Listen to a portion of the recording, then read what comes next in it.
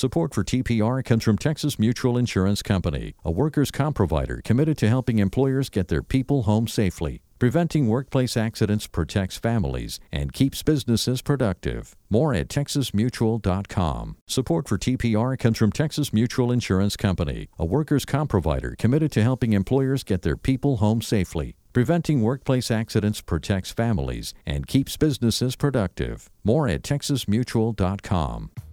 From Texas Public Radio, this is Texas Matters, a weekly radio news magazine that looks at the issues, events, and people in the Lone Star State. Today on Texas Matters, the battle over the U.S. debt ceiling and Texas Congressman Chip Roy, what's at stake and who loses when the full faith and credit of the U.S. government is toyed with. I think it is critical that we change the way we're doing business, and I intend to use the debt ceiling to ensure that we get fiscal and structural reforms. This is Texas Matters from Texas Public Radio. I'm David Martin Davies. On Thursday, the U.S. government hit the artificial and arbitrary limit to borrow money at $31.4 trillion. This is not new or unusual. The U.S. government has been running on borrowed money since its founding. Right now, the Treasury is adjusting with emergency measures. This means the country's economy shouldn't feel the pain from this situation until about June. Hitting the debt ceiling normally isn't a cause for crisis. There is a pro forma process in Congress to grant the government the ability to borrow more, and the government and the economy goes forward. And that's what would be happening right now, except for this. The tellers agree in their tallies that the total number of votes cast is 428, of which the Honorable Kevin McCarthy of the state of California has received 216. The midterm elections didn't deliver a political red wave, but Republicans did manage to win the majority and control of Congress. Now governing, including passing a debt ceiling raise, is up to the Speaker, Kevin McCarthy, and his caucus of modern-day fire eaters, together with Texas Hill Country Congressman Chip Roy. Here's Roy on the floor of the House opposing McCarthy's nomination for Speaker. This is not personal. It's not. This is about the future of the country. This is about the direction of the country. American people who are looking at this body and wondering why we can pass $1.7 trillion bills that are unpaid for. They can just slide in $45 billion for Ukraine but not pay for it. $40 billion for emergency spending and not pay for it. 10% increase in defense spending, 6% increase in non-defense spending and not pay for it. And not do a thing except put language in a bill that prohibits our ability to use the money to secure the border.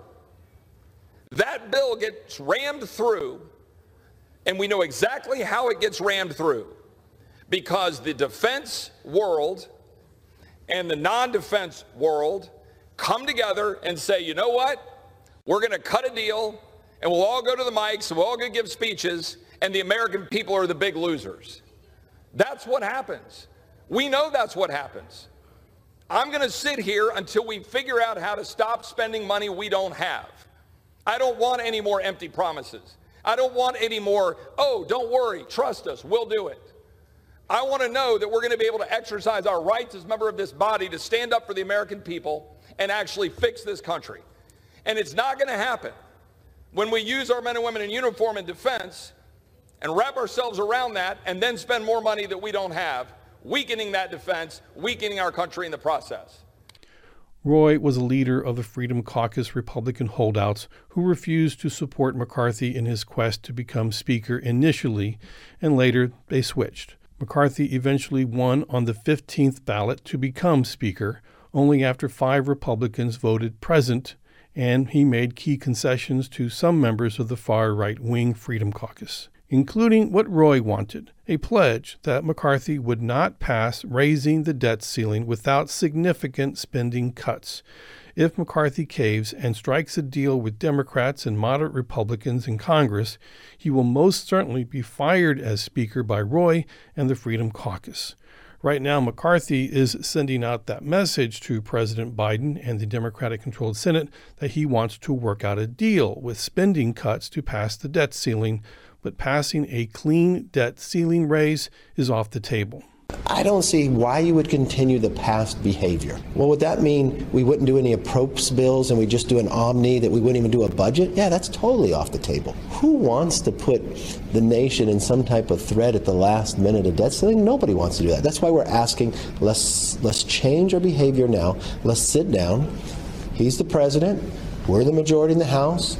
The Democrats are the majority in the Senate, and let's, exactly the way the founders designed Congress to work, find the compromise and find the common sense compromise that puts us back onto a balanced budget. The White House and the Democrats say no deal. They're not going to negotiate over the debt ceiling. Here's what Democratic Representative Jim Clyburn said to CBS News. You ought to always be willing to make compromises. But you can't not compromise your principles. You cannot compromise the full faith and credit of the United States of America. And on principle, Democrats are not going to agree to anything that would jeopardize Social Security, Medicare, these kinds of issues that are there when the American people, they pay into Social Security. They pay into Medicare. The White House, Democratic office holders, and economists agree that not raising the debt ceiling would be a global economic calamity. And just reaching this point where we are now creates an uncertainty about the federal government paying its debts. That's enough to destabilize markets and send shockwaves through the economy. If you have any doubt that messing with the debt ceiling is a terrible idea, here's what happened after another political debt ceiling showdown. This is from NBC's Today Show on August 8, 2011. Standard & Poor's, a key agency that advises investors on long-term securities, lowered America's credit rating from AAA to AA+. It has never happened before. It's all about how the country will pay for its debt, and S&P pointed the finger at Washington. So in its report, the agency noted the, quote, difficulties in bridging the gulf between the political parties. It also added that it's become pessimistic about Congress and the Obama administration's ability to stabilize the nation's debt problem. The Government Accountability Office estimated that the delay in raising the 2011 debt ceiling increased government borrowing costs by $1.3 billion in 2011, but also points to unestimated higher costs in later years. The Bipartisan Policy Center extended the GAO's estimates and found that the delays in raising the debt ceiling would raise borrowing costs by a total of $19 billion. I reached out to Congressman Chip Roy's office to hear his reasoning for holding the debt ceiling hostage. After some back and forth, I didn't get the interview. But Roy hasn't been shy about talking to others about his plan for the debt ceiling and demanding spending cuts. Here's Roy on Fox Business News with former Trump official Larry Kudlow explaining how he didn't think blocking a debt ceiling raise would have negative consequences for the economy. Yeah, I think there's no question that it would help the economy. Look, people that start hand-wringing about the whole default on the debt, we're not going to default on the debt. We can prioritize debt. In fact, current law allows for the prioritization of paying your debt payments. We're not going to default. They do this all the time. And in fact, the reason that the Democrats are hitting the gas to do the fear-mongering, scare tactics is because they saw us successfully wrestle control of the message 2 weeks ago, work with Kevin McCarthy, work a deal where we could agree that we were going to make spending restraint our top priority to make sure that we limit the spending that is currently funding the bureaucrats that are funding woke, weaponized, and wasteful spending, undermining the American people. We should use the debt ceiling to limit that spending, and then we should be on offense talking about what this means for the American people. Again, you can't gloss over what you just said about the climate change, worshiping and the woke policies that are undermining our ability to create wealth. Right here in Texas, we're going to be looking at 50% of our grid being wind and solar by the end of 2023. And I'm sure all the green folks are clapping. But you know what that means? You don't have reliable power when you end up with a big winter storm or a heat wave in the summer. We need to make sure we've got the right policies to create wealth and create economic opportunity for the American people. We've got those policies, and it starts with spending restraint in Washington. Stop spending money we don't have. I spoke to Washington Post staff writer Aaron Blake about the game of chicken now being played in Washington, D.C. over the debt ceiling. Well, basically what just happened is that we have hit the debt limit that was previously authorized by Congress. Now, that doesn't mean that there needs to be action immediately to avoid a default, but it does start the clock ticking towards that time. And so what the Treasury Department is doing currently is taking those extraordinary measures, using some workarounds to allow our country to continue to service the debt that it has accumulated over time. And by what looks like early June, there will be a deadline where that will no longer work, and the Congress will have to raise the debt ceiling in order to continue paying down that debt. Well, we've had government shutdowns before where they closed the national parks. Is that what we're talking about, or is this something more severe? Yeah, so both situations are significant, but in different ways. So when you're talking about a government shutdown, you're talking about Congress not being able to come to an agreement on funding the government. And so certain non-essential government functions have to shut down. This situation is different because it is basically just focused on paying the debts that the government has accumulated. So it has to do with our ability to get debt in the future, to have good credit ratings that allow us to get that debt. And if Congress doesn't allow for the debt ceiling to be increased, then we would be in a situation where, unlike those government shutdowns which have happened, we would be entering crossing a new threshold here where the law of unintended consequences would really begin to take hold. So the government is no longer able right now to borrow money. And so right now, the Treasury Secretary, Janet Yellen, is moving things around. She's delaying making some payments in some of these trust funds that we have in order to keep the government functioning. And by early June, that's going to run out of steam, and we're going to see what will the military stop being paid? Will the Border Patrol stop being paid? Will Customs and Border Protection stop being able to allow cross-border trade? I mean, how bad could it get? Well, it's really uncertain exactly how this will play out because we've never been in that situation before. We have seen Congress bring things to the brink, including in 2011 and 2013 when Republicans tried to get spending cuts out of this, which is basically what they're going to attempt to do now. And things got towards the very end. So in 2011, there was ultimately a deal struck for what was known as the sequester that basically put in place automatic cuts if Congress at a later date wasn't able to agree on a package of more targeted cuts. And then in 2013, we had Republicans pushing for various spending cuts up until the October deadline. And then ultimately leadership decided to stop pushing. They decided they had given it a good go, but with that default deadline looming, they were going to throw in the towel. And so I think that one of the big questions today is if we get to that point, if we're near the default, will leaders actually be able to throw in the towel if they think they need to, or will the hard right portion of the House Republican conference prevent them from doing that in various ways? And so I think we're really entering some uncharted territory here. So in 2013, the then House Speaker, John Boehner, he went through this process and eventually he buckled and he was able to get a coalition together in Congress with Democrats and a few moderates in order to pass an increase on the debt ceiling.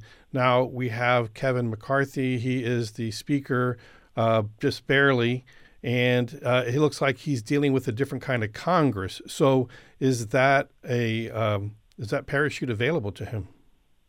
Yeah, so that's a key difference here. When John Boehner in 2013 threw in the towel, there was an acknowledgement even among those like Senator Ted Cruz, who had been pushing for this confrontation, that they had given it a shot and it didn't work and they were moving on.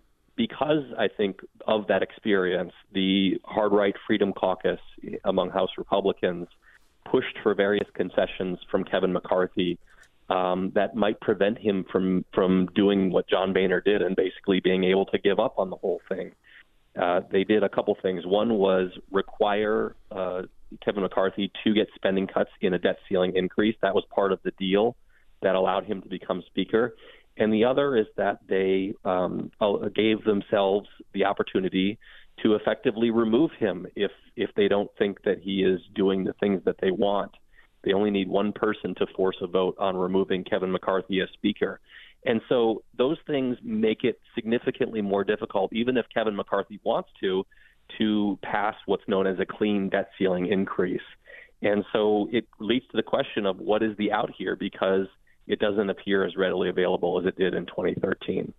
So you mentioned Ted Cruz, Senator Ted Cruz of Texas, and one of his acolytes, Texas Congressman Chip Roy, is now one of the leaders of the group who is demanding take it to the limit on the debt limit, and he wants to see massive changes to the way the spending operates in Congress. This is what he is calling for. These are his words. Is he like a de facto leader in this effort to bring about a breaking point? Yeah, I wouldn't be surprised at all to see Chip Roy become a leader of the opposition to raising the debt ceiling in the months to come. He was a central figure when it came to negotiating the concessions that Kevin McCarthy gave the Freedom Caucus in the speaker votes.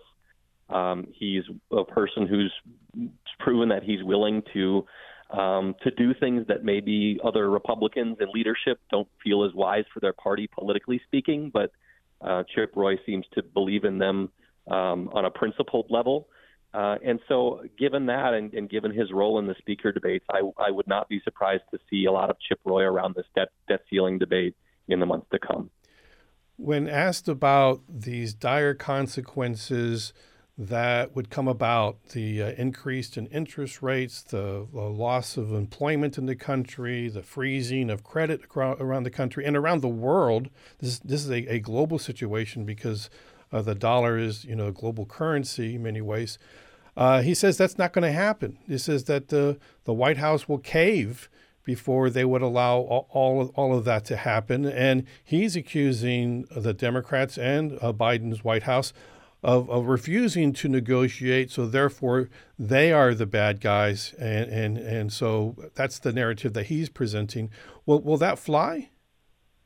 Yeah, so there's a couple points here. One is that despite the White House's posture that there will be no negotiation over this matter, there has been negotiation on this matter, not just when the sequester was agreed to in 2011 when Republicans were pushing, but Democrats sought some concessions during the debt ceiling debates under Donald Trump. It wasn't for big spending cuts, but it was for other things, some spending increases, actually. So that's one point. The other is this game of chicken that we're talking about here. So Chip Roy says he thinks the White House won't let it get to that point. I think it reinforces that this is going to go down to the wire. It basically amounts to which side thinks that it will be blamed for this. And in the past, when we've had both government shutdown and debt ceiling standoffs like this, the verdict has generally been that the American people blamed the Republican Party more. And so if you're the White House, you may have some peace of mind that as this goes on, Republicans will see polling that shows, voters blame them more. That would be in line with what's happened in the past. But as we've said, this faction, this House Freedom Caucus, hasn't always shown that it's particularly concerned about the things it's doing and how they're viewed. And so if they keep pushing, regardless of how this is viewed as being, the Republicans' fault, what does the White House do? Do they give in the name of moving forward and avoiding that worst consequence? Or do they try and push this and basically dare Republicans to take it that far? It's really going to be a very serious situation, and that's why we call it a game of chicken. Well, the more chickens you have in the game of chicken, the more interesting it becomes. And so you want to introduce as many variables as you can. And so they're talking about, well, what else can they do? What are the workarounds that can be included? And there's talk about the discharge petition, which is very complicated. I think it takes 30 congressional days in order to move it through. So that's like 2.5 months in real time. So they need to get started on that now if that works. Also, they can talk about the presidential powers that Biden has. Apparently in the Constitution, it says that he can't allow the country to default, and he has the ability to create a $1 trillion coin, apparently. So are people taking that seriously? I mean, they made a Simpsons episode about the $1 trillion bill. So you got to wonder how serious is that? Yeah, so, these are things that, a discharge petition is basically where a majority of the House comes together and forces a vote on something. So if a very small number of more moderate Republicans combined with Democrats because they were worried about where this debt ceiling situation might lead, they could force that vote eventually. But as you noted, it would take some time for that process to play out.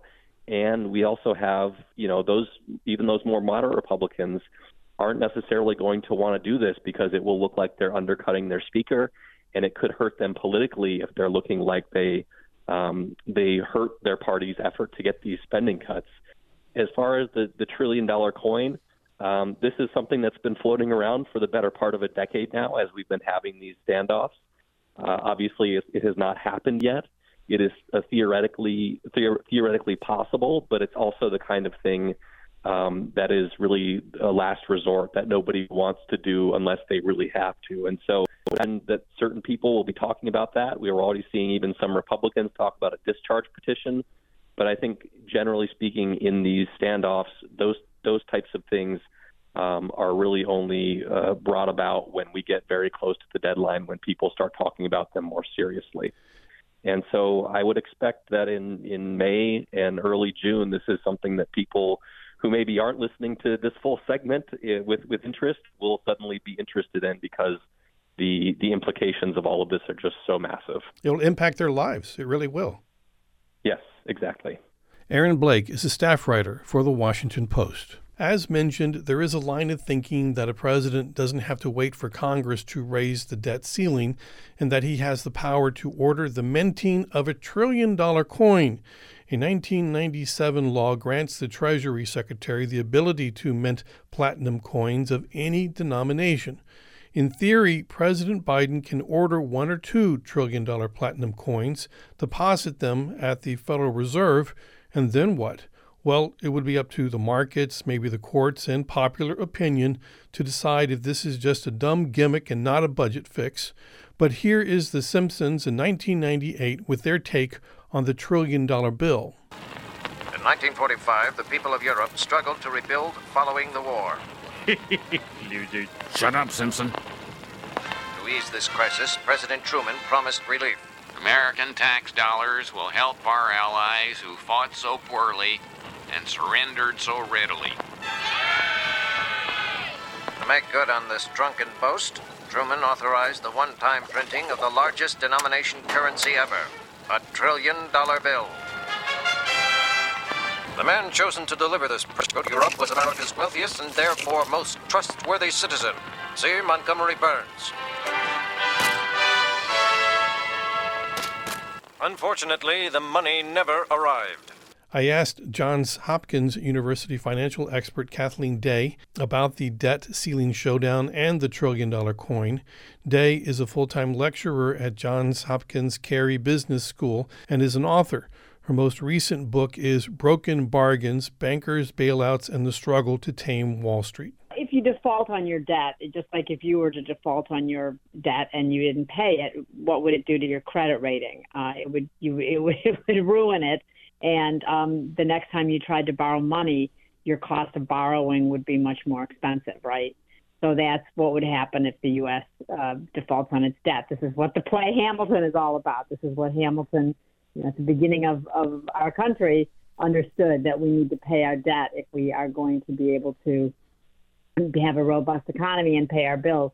So defaulting on debt is not the way to do it. Now, I do think that every year, I mean, I've watched this happen for decades, where people have played chicken with the budget and the debt ceiling.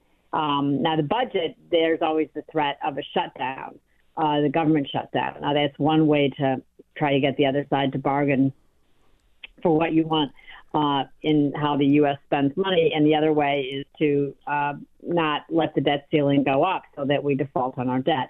It's just not a good thing to do. It hurts everybody. It's not the way to do it. It's one thing to play chicken with it in the sense of a bargaining tool, but this time I think it's a little different because I think there is a small band of really kind of extremists who really, what their real aim is to cut Social Security and Medicaid. They just don't like it. And so they're using this as the rationale. And I'm not sure that's going to be very popular with voters. 66 million Americans depend on Social Security. And I think if you want to have a policy discussion about whether you want it or not, that's one thing. I think most people like it. But regardless, if you like Social Security or don't like it, I think having the U.S. default on the debt is an irresponsible way to try to get your point. But when the tax bill was passed under Trump, the Republicans, in the dead of night, that crazy tax bill where no one was able to see what was going on, and private jets there's tax deductions and all kinds of things, that was funded without a compensatory, without any, they cut taxes without really finding a way to then fund what they cut to pay the budget. And the strategy for some, when that happened, was they intended then to later come back and say, hey, we have this shortfall, so we need to cut spending. The whole idea of having that tax cut without providing for a way to pay for it was intended to be used as a tool later on to try to cut Social Security. That was a plan. A lot of people had that plan. And so that's what we're seeing now. So we have this government debt, and we're hearing from Republicans who don't want to raise the debt ceiling that the government debt is a clear and present danger to the United States. It is the biggest threat to the United States. Why is that? That's a silly, that when you say that, it's not the biggest threat to the United States. Yeah, so is it a threat? Borrowing this money. No, debt is not. I mean, debt is debt. It's not good. It's not bad. When you buy a house, a lot of people borrow money to buy a house. It's just like anything else. If you make that more expensive, which defaulting on our debt would, it would raise all interest rates. It would make buying toothpaste more expensive, probably, but it would make your credit card debt more expensive, buying a car more expensive, getting a house. All right. So let me ask you about $1 trillion coin that some people say that Biden could order. That would be a workaround from if they don't want to, pass a clean raise of the fiscal ceiling. How does that work? But having a coin made out of platinum is actually worth something. People want it, they want to buy it. Whereas, a dollar, the way that the U.S. currency works, it's fiat, meaning it's not backed by anything. The reason that our dollar is worth something is that because of who we are, we're a democracy that the world believes in, as much as they may malign us. We have a strong military. We have a strong a judicial system, a democracy, despite all the BS about stolen elections. We have a system people trust, and that is really good for business. So we have a currency that's called fiat, meaning we don't have to have it backed by anything except the full faith and credit of the United States, because we are people so believe in our system. Even our enemies believe in it. That's why they buy houses here secretly. So when you have a coin, it actually is worth what it is worth. It's not paper money. So you could do that and say, we're going to print this from our reserves or wherever it is and have this coin and borrow against it, I guess, or have people, I don't know, I don't know how exactly that mechanism would work, but it's basically taking something of value and giving it from one place in the government to another place where they can count it on where the bean counters of the government can count it against reserves. So it becomes an asset of the federal government. It's a little bit of accounting chicanery, but you could do it, I guess. But again, this is how to get around silliness using, chicken wire and gum. Kathleen Day is a financial expert at Hopkins Carey Business School. She has studied financial scandals and debt. Her most recent book is Broken Bargains, Bankers, Bailouts, and the Struggle to Tame Wall Street. That's it for this edition of Texas Matters. Thanks for listening. I'm David Martin Davies. You can email us at texasmatters@tpr.org. Check out past Texas Matters programs on our website at tpr.org. And tune in again next week for another edition of Texas Matters from Texas Public Radio. Support for TPR comes from Texas Mutual Insurance Company, a workers' comp provider committed to helping employers get their people home safely. Preventing workplace accidents protects families and keeps businesses productive. More at texasmutual.com. Support for TPR comes from Texas Mutual Insurance Company, a workers' comp provider committed to helping employers get their people home safely. Preventing workplace accidents protects families and keeps businesses productive. More at texasmutual.com.